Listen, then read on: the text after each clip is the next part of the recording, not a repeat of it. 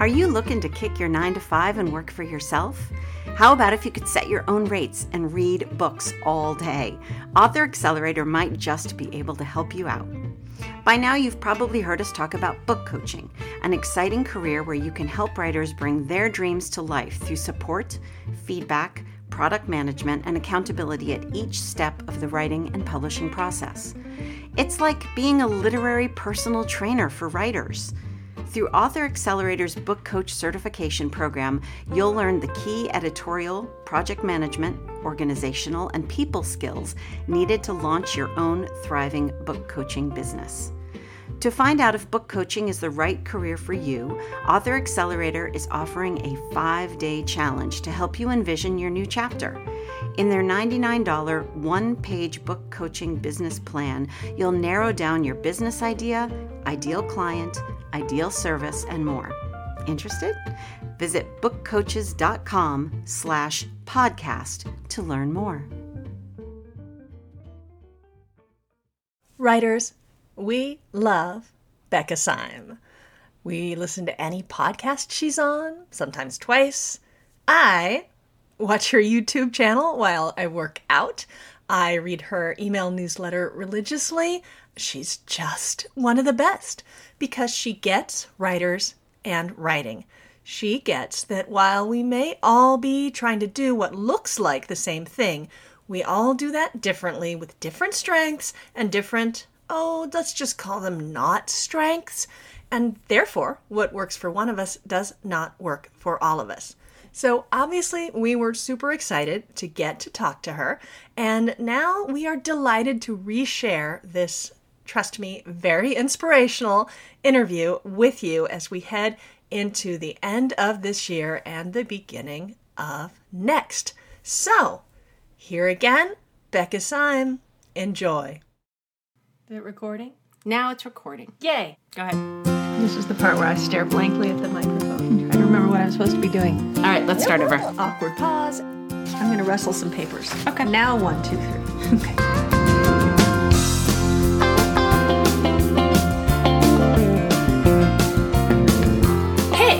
I'm KJ Delantonia, and this is #AmWriting, the podcast about writing all the things. Fiction, nonfiction, short pieces, long pieces, pitches, proposals. In short, this is the podcast, as I say every week, about sitting down and getting your work done. And I'm Serena Bowen. I'm the author of 35 romance novels. My latest one is called Bombshells. And you can find me at the ebook retailer of your choice or serenabowen.com. And I am KJ Delantonia, the New York Times best-selling author of The Chicken Sisters. Never gets old, promise I will stop saying it soon. As well as the author of How to Be a Happier Parent and the former editor and lead writer of the New York Times' Motherlode blog. And right now, draft of novel number 2 goes to the editor today, and it is done. I am just filling in bits and snippets of setting, because that's something that I tend to do at the end. And today we are so excited to welcome a guest. Let me tell you about her.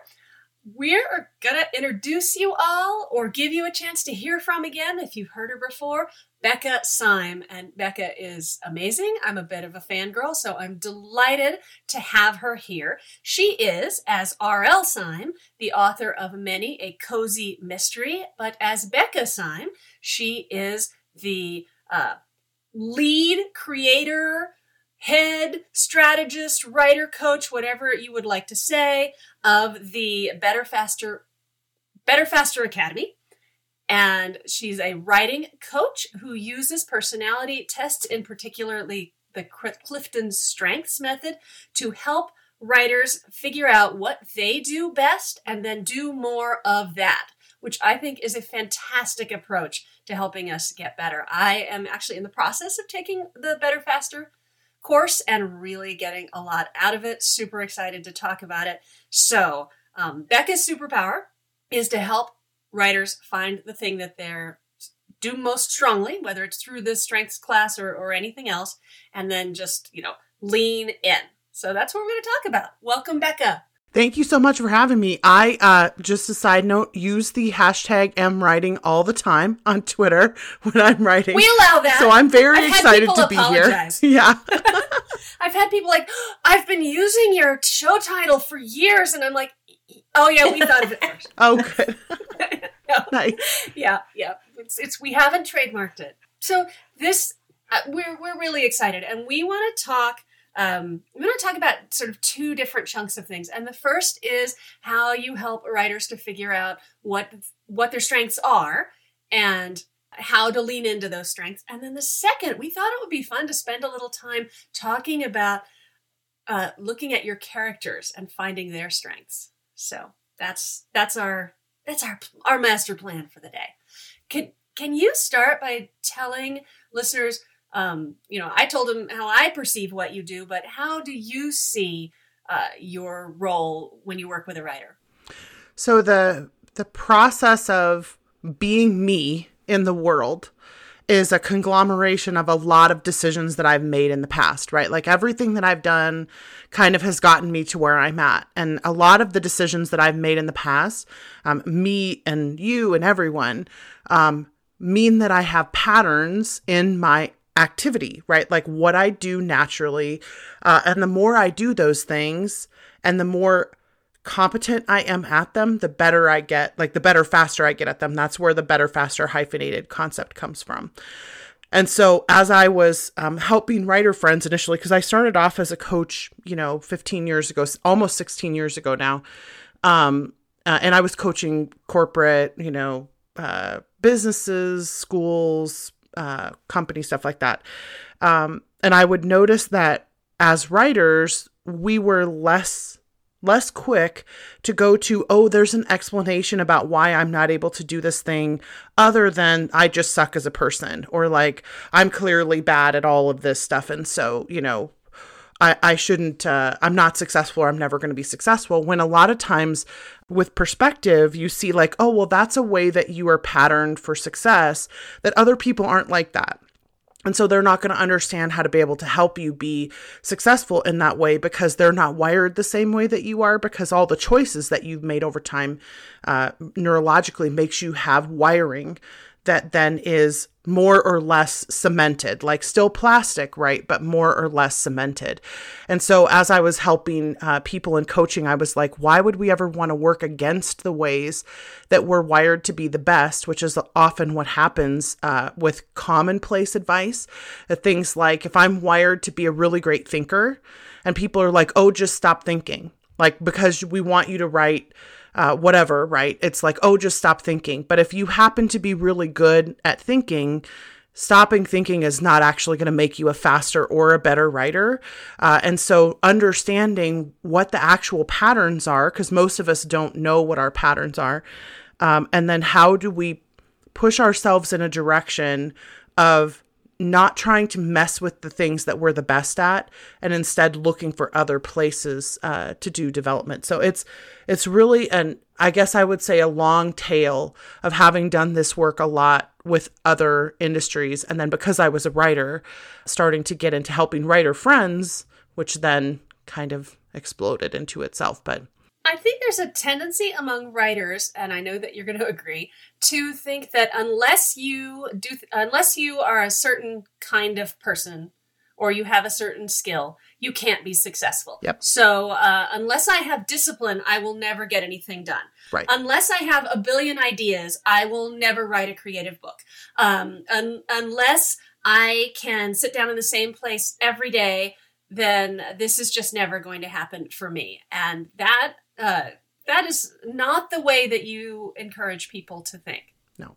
I mean, almost to the point where the term best practice to me is really dangerous, because I think that best practice is different for every single person. Like the way that I am the most productive Becca that I can possibly be is going to be super different from the most productive any other person, right? And so we don't naturally come by that, because there's this whole industry and not just made up of people who don't understand this, but there's this whole industry of people who are like, I'm successful this way, let me teach you how.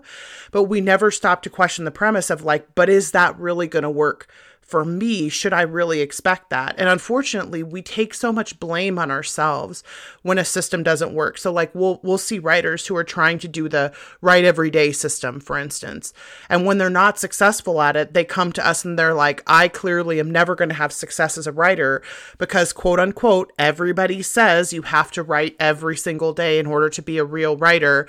And I'm like, well, first of all, everybody doesn't say that. But additionally, it's also not true. So like there are plenty of people who are successful 6 and 7 figure authors who don't write anywhere near every day. And it's not an anomaly to be like that, right? So like normalizing how different we are, I think is part of the work that I do, trying to encourage people to deconstruct the expectations that they have that are based only on somebody super successful or super famous told me that this is how they are successful and therefore that's best practice. Yeah, there's no such thing as best practice. I think I remember a story from Becca's book about some amazing, like, high-earning author who writes 6 weeks a year or something, like the kind of person that we'd all... Three weeks a year. That we'd all want to stab. Yeah. But... Yeah, I know, right? But this is such a great topic because, of course, there are things we can learn from successful people, but applying that filter of... to listen to what one person does and then filter it through your own... strengths and expectations into something that's actually useful to me is a really difficult thing to do. Yeah. And it can be harder depending on the type of personality that I have for me to hear, like, let's just use an example, right? Somebody who makes $1 million and they say, I make $1 million and this is my process. So if I have a certain type of personality, I hear that and I'm like, ooh, I want to try that thing that they're doing. And then if I fail at that system, I automatically assume that I'm the failure, that there's something wrong with me. But almost always it's, no, that's just not the right system for you. Like, just try a different system. And so the quickness with which we move toward this person told me to do something and they are the expert, capital T, capital E, and they know all the things and they are, whatever, or I want to emulate them. Like you said, like I want to look at successful people's patterns, but not all people are successful in the same way. And that's really what Strengths is all about, right? There are these 34 different ways that not just that we think people are successful, but that designated success metrics, so something that an industry would consider us the top 1% or 2% of their industry, that's who Gallup went after, or Dr. Clifton went after to interview when he was creating the Strengths Finder test, was who are the people who've been designated by their industry as the top 1 or 2%. And let's go interview them and figure out how they were successful. And then they did, more than 1 million of those interviews. And they collated all that data into these 34 success patterns. And so for me, it's not just like some random person out there thinks this is how success happens. Oh no, this is how success happens. Like, we've documented it. So if you can understand then how do I fit into those patterns, then I have a better shot at predicting what's going to work for me to be successful. So what's so cool about this is that, as you said, there's a list of 34 strengths in the test that you like to use, the Clifton Strengths Program. And they, they're things that you might, just as a layperson, spot. They're discipline and achiever and, harmony and belief and connectedness. But what's really cool is that there are successful people in every area who have every one of those strengths. So it's not like all tightrope walkers are, strong in activator. Probably they're all strong in balance, but but not necessarily this. Not necessarily this version of it. So that's what I love, that this is helping people to figure out, how do I lean? Like, what are my inclinations? And how can I use those to bring me success in whatever area that I'm working in? Right. So the success itself is something we assume is possible, right? Like, right. I assume that if you can reach this peak level. And this is why I coach the better, faster way, which is we don't ever want to settle for where we're at. We always want to get better and better and better in these areas. So like if I have a top 5 intellection, which is the number 1 strength among writers, which is the ability to think about something until you reach clarity and to see things from all perspectives and whatever. So if I'm a top 5 intellection, I don't just want to acknowledge that and be like, that's great. I want to say, how can I get better, faster at that particular capacity? Because the way that I'm going to stand out among my peers and as a writer is going to be by utilizing that intellection to stand out. So instead of thinking, oh, all of the people I know who are high achievers, capital A, that's one of the strengths. I want to be more like them. Well, if I have a number 34 achiever, I don't want to try to be like achievers in the way they're successful, because that's not going to work for me. I want to try to be like whatever my strengths are, so that I can be more successful at those things, because that's where my standout capacity really is.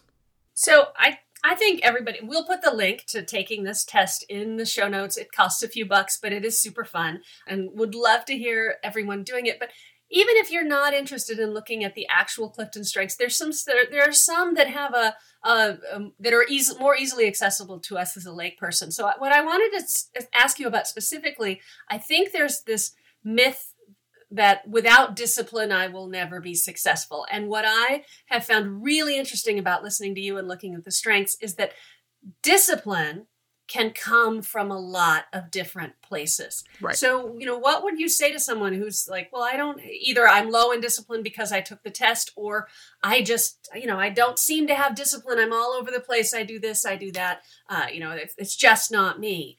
Right. So for the capital D discipline, like the strength of discipline, I would say, what is it about that discipline strength that you want to get? Because the strengths themselves are made up of a collection of different talents that all support that same like core capacity of discipline.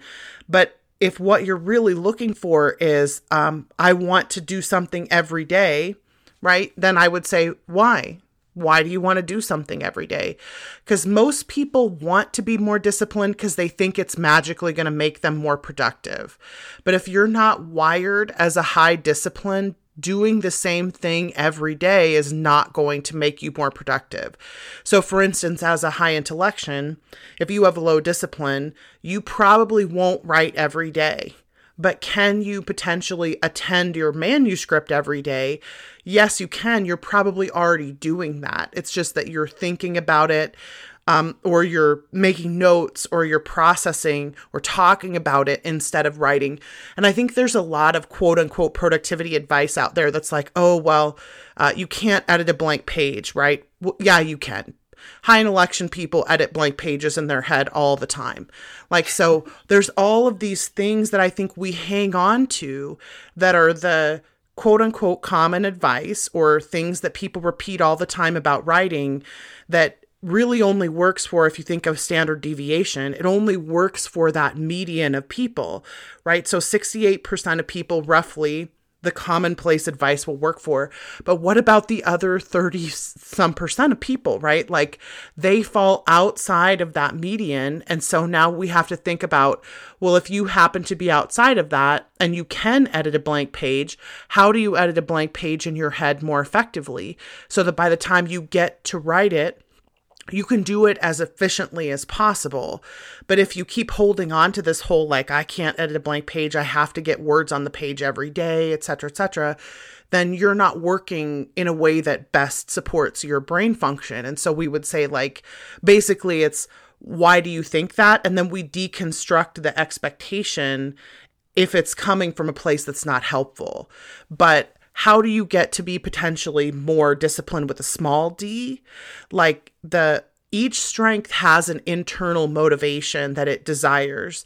So like, let's say input, for instance, the desire of taking in a lot of information is so that I can have the best or coolest or most interesting, or make the readers have that sparkle of curiosity that I had when I came across the information.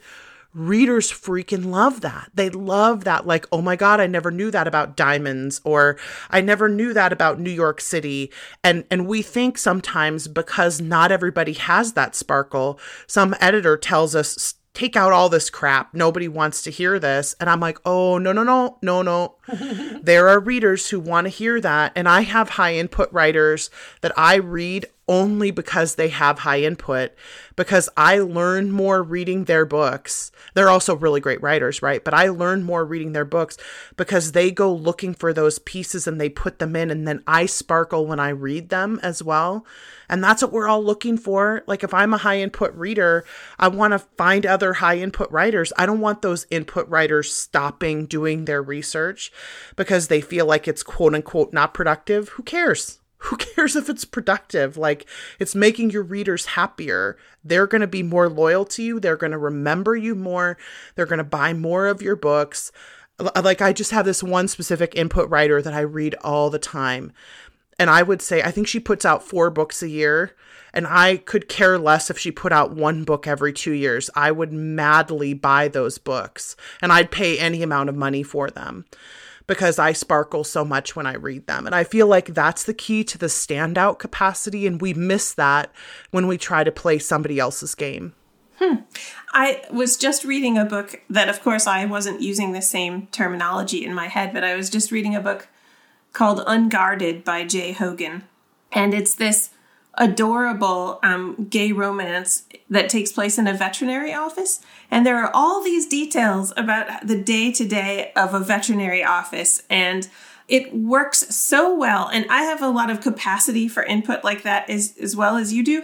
But I was reflecting to myself on why this input writer had written something that I think will appeal to people who don't care about that, because she had done such a lovely job of making those details reflect onto the character so hard. Like, his experience of seeing it all was really important, and not just, why that dog surgery was successful, like how he felt. Right. Yep. So you can sometimes appeal to audiences who don't share that overlapping strength with you. Like, they don't care about input because it's melded so well. But you sparkle when you write it. I think that's the difference, right? It's like, it means so much to you. And really, like you said, it's important to the character as well, like to who they are or to their development. And I think when we cut out some of that stuff, we cut out their sparkle a little bit as well. And I feel like, I just feel like everybody's so different. It's so important to listen to your own intuition sometimes about like what's really good for your books and your voice, and to disagree with some of the common wisdom that's out there about how to write. Yeah, we get a lot of people who are worried about when to stop researching, and that's valid, especially you've got, I'm in input is in my top 5 as well. Yeah. So I'm betting that's probably not uncommon for writers either. It's in the top 5, yeah. Yeah, but it doesn't matter, because if you don't have it, you can still be a great writer. Yep. There's other strengths. So anyway, we get a lot of questions about sort of when should you stop researching and start writing. And so I think it's really fun to think about, well, do stop researching and start writing, because that is key. But also, lean into that need for input. And the other thing that I have thought was really useful about thinking about it as a strength rather than a weakness is that we all need certain kinds of input. If that is your strength, you can't just churn out, book after book after book without filling your well. And I think we all kind of know that, but to really think about the importance of it can just change how you feel about what you're doing on a day-to-day level. Well, and to have a scientific backing, I think also is really important. Like to say, this is science.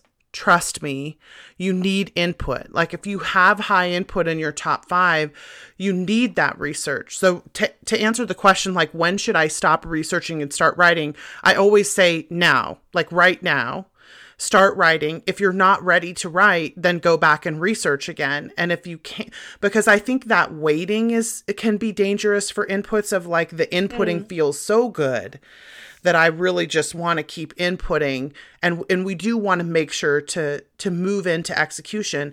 But the difference is, if I know it's always possible for me to go back to input if I need it, if I can't move forward, because a lot of high inputs will have this kind of like I need this one piece of information and I haven't found it yet. And that feeling can be really derailing and disconcerting because it's unpredictable, right? And I would say, try to keep writing. And if you can't, then keep researching. And then tomorrow morning when you wake up, try to write again. And if you can't, then go back and keep researching. And trust your brain, trust your process to know that this is what you should be doing. It is intentionally good for you to do more research than other people will do. And it won't make sense to some of your writer friends. It won't make sense at all, but that doesn't mean that you're doing it wrong. Yay, yummy research. Yeah, I love it. I'm a number one input, so I see the ups and the downs of that. I'm about to embark on, I think I'm going to experiment with doing 2 things at once for a little while. Nice. And they both involve, like, I've got a stack of books for both of them. One of them is more of like a stack of writing books, because I'm going to experiment with a little bit of a different genre. And then the other one is like, books about the history of the place that I'm. So anyway, I'm about to go into input season. That would be as soon so as I get fun. this manuscript off my desk, which will happen later today. So super stoked about that. I think it took me, I've been writing novels for a really long time now, and I think this is the first year I've ever made myself put detail in here later and just keep going. And, the ability to actually do that and not immediately be struck down by lightning or something, it was revelatory. Yeah. But sometimes, sometimes you pop out and find it. Right. Yeah. It's knowing which ones you can pop out and which ones you can't that really matters. And that's super intuitive. Yeah. So I wanted to switch gears. One of the things that really struck me when I was on your website was that you had written a blog post about Ted Lasso as the ultimate example of one of the Clifton strengths, which is shorthand as woo, but it turned out to mean winning others over. And I mean, it was revelatory for me to realize how much that character embodied that strength. And, who knows if they knew it or not, but wow, what a powerful tool. Can you talk a little bit about using the strengths for your characters? Yeah, and I'll reference Ted Lasso because it's a perfect example. Winning others over, the strongest part about a woo is that they care about how people feel about them. They care about other people's opinions of them, and that impacts their day-to-day life. And so I think in a lot of ways that can be seen as a weakness, right? Like there's a lot of rhetoric in the external world about nobody's opinion should matter except your own, et cetera, et cetera. And meanwhile, all the woo people are like, oh my gosh, you're cutting out a part of my soul to like not care what people think about me. Or woos are often villains. Like they're often the evil woman who hates everyone because everyone hates her, right? Or whatever. And she can't win over enough people. So she, makes life horrible for the poor, intrepid young rom-com star.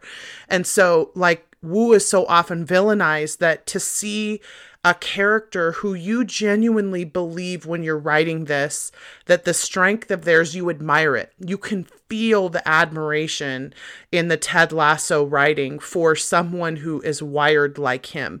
They don't make fun of him about it. They show the heroic side of this. And I think for people who have woo, that ability to see myself reflected in fiction in a way that is heroic. I've never seen a character with woo that I felt like was a character before. And so I'm a number 7 woo. It so resonated with me. I think I've watched that show about 15 times. Like it takes me about 2 days to binge it when I'm like doing tax stuff or whatever. And I think since I discovered it through the pandemic, like I think I've watched it front to back 15 times. I had a period where it was all I was watching because I just got so resonated with that. And I think that's the key when you write characters that are really true to the strength. The reason the strengths exist is because someone noticed these patterns in people and wrote them down. And they were patterns that were between so many hundreds of people that we think they're like genuinely in the human DNA somewhere, right? And so when a woo says something, like Ted Lasso will say something like, you know, when they're talking to Roy and they say, oh, he's going to hate how much he likes us later. And I'm like, oh my gosh, as a woo, I've thought those exact thoughts before. And the resonance that has, because strengths are so linguistic, when he said that out loud, I almost cried because I was like, oh, this is my person. Like, I finally am home. And the way that strengths resonate, like the level of relief that you have when someone normalizes a behavior that you always thought was bad or painful, the power that you have as a writer to show people that every single type of person could be strong and has something good to contribute to the world. And then you see people read those books that you write and all of a sudden they feel like they're home. That kind of feeling and devotion and dedication between readers and writers is like, that's power, that's crack, right? Like that's a capacity for resonance that very few things can produce. So as a writer, having a commitment to writing characters that have those heroic traits or those good positive traits that make people feel normalized and make people feel at home, I think that's the power of using strengths in writing characters. I wonder, for those writers who begin a book from a different place, like they don't know that it's about Ted Lasso or something like that. They begin with a premise, like, what if this thing happened? You know, so if you start from a place that's not from a character perspective, you know, is there a way to not write half the book before you figure out who that person really is? Because that's oh my gosh, I need to hear this too. That's Please. a great question. I would say it depends on your strengths. Like, so there are several strengths where actually that is evidence of a strength pattern. So like there's a strength called individualization. This often happens with relator. It happens with developer. It can sometimes happen with empathy, but usually it's individualization, where think about the way you get to know a person, right? Like you get to know a person as their behavior reveals things to you about them. So when you're writing a character that is not someone that you have created from scratch in your head in terms of like you're discovering them as you write, then there's no way around that. Like that's the pattern that you have and that's the discovery process that you go through. But the good thing is the more you get to know, especially if you do have one of the strengths that makes understanding the personality patterns a little easier, input, strategic, analytical, individualization, ideation are the 5 usually. But if you have some of those strengths that make understanding the patterns a little bit easier, you'll start to notice, like, I am a discovery character writer, so I don't know who the characters are when I start writing either. But I've learned with strengths to be like, oh boy, that was the most strategic thing you've said all day. And so I make notes of that in my head as I'm writing. And it helps me to make pattern assumptions about the characters as I write them, which is the motivation, right? It's like, what do you really want underneath all of those things? So is there a way to shortcut that? If that's coming from a strength place, I wouldn't shortcut it, even if there was a way around it, because it actually makes the writing process, the reading process more effective for your readers, because they feel that discovery when you write that way. That's a different way to think about it. It would still be nice not to write them off into many, many, many directions, but I'm personally working on that. Right. So there are ways to direct that, though, I do think, but some of it comes from repetition in your own process, right? Like knowing that, Like if you have a certain type of character that you tend to write a lot and you start to watch those patterns emerging, then you're going to know how to predict their behavior much, much more quickly. But if you're one of those, like an individualization is like this, if you're one of those writers who never writes the same character twice, and you really like that super unique and different flair in each character, then the discovery process is really part of what makes the story feel more real to your readers when they read it, because then you're not making any assumptions about the character either. Even if you go back and retweak parts of the narrative to fit like what you've discovered, it still feels that authentic like discovery process from the beginning, and that they do sort of have the layers that pull back like the onion, where you get to know more about them as the book goes on. Man, we could geek out on this Yeah. all day. We absolutely could. We could throw out our top fives and just get, but we have to respect the idea that we need to spend some time on some other things. And so let's take a quick little break, and then we're going to come back and talk about what we've been reading.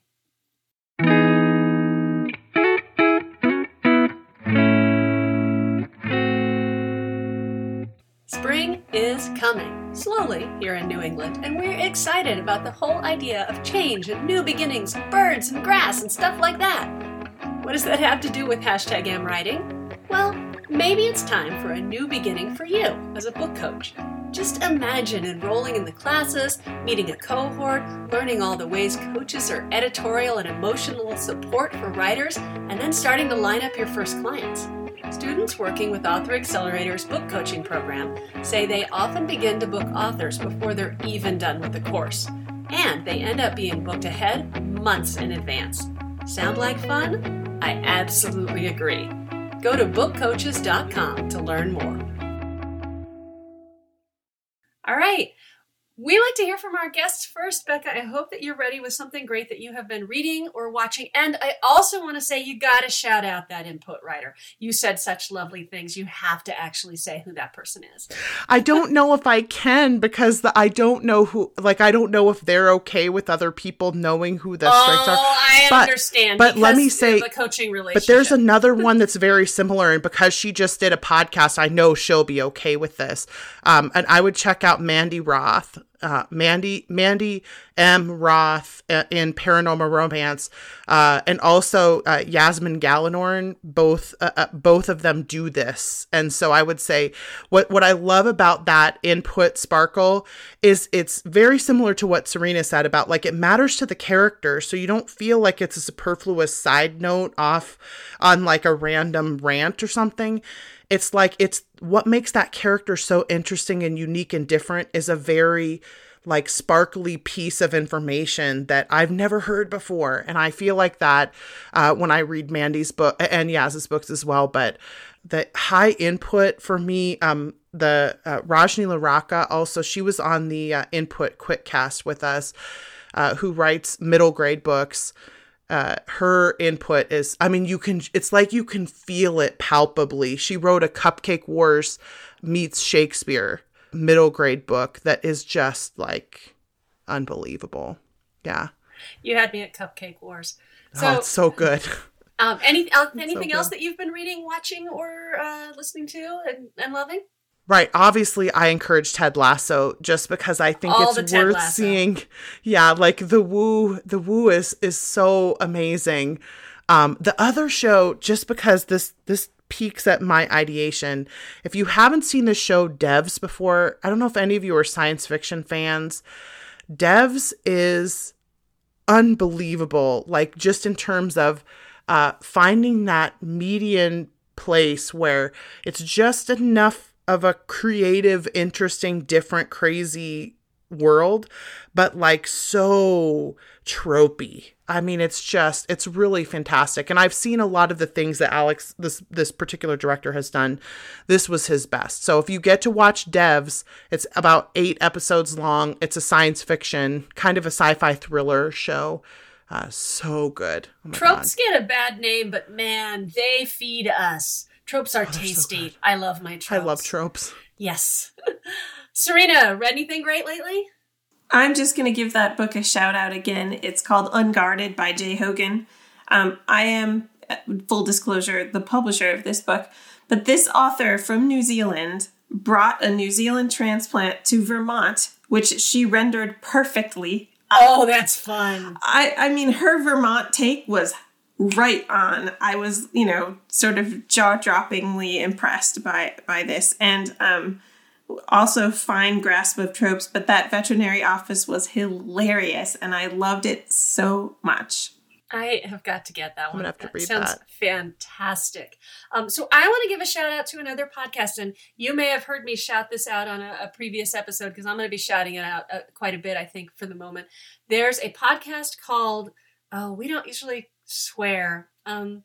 I'll roll with it. It's the shit no one tells you about writing. I didn't name it. She did. The host is Bianca Murray, and the reason that I am shouting it out is that she is doing a series with 2 agents where she reads a pitch, and the agents get a pitch and 5 pages, and then they read the pitch out loud on the podcast, and then they talk about it, and then they talk about the pages. You don't get to read the pages, but believe me, it's helpful. And I think they're on episode 5 of this. I cannot get enough of them. It is such an education in pitching, and if not pitching, then back of the book copy, same kind of stuff.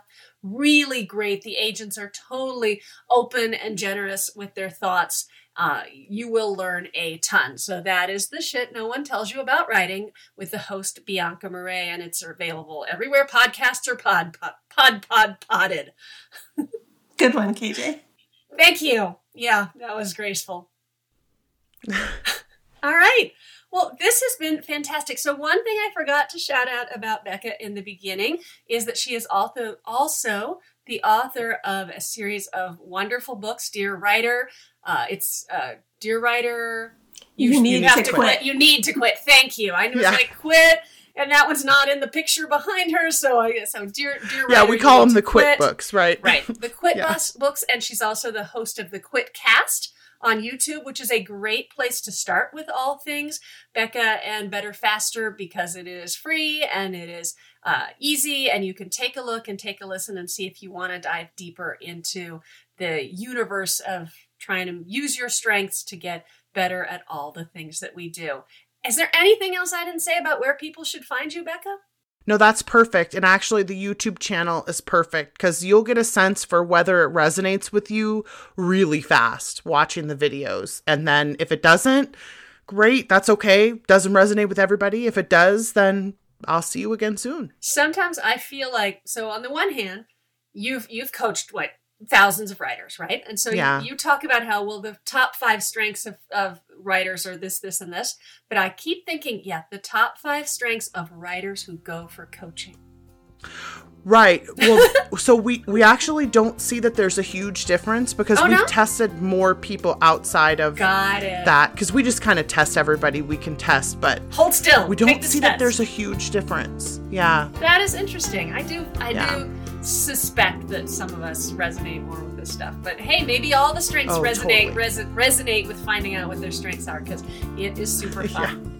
I want to remind everybody to head over to the Facebook group #AmWriting on Facebook, and if you want to get the weekly show notes in your email, you should go to amwritingpodcast.com and sign up there, where you can also sign up to support the pod if you so desire.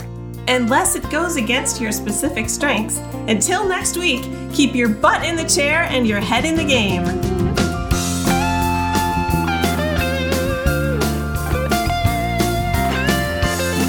The #AmWriting podcast is produced by Andrew Perella.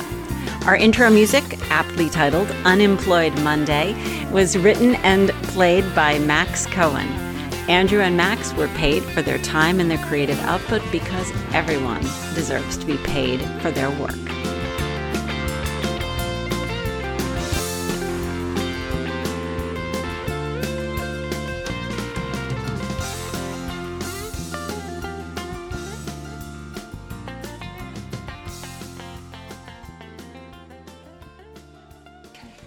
Save. Pause. Stop. Thank you.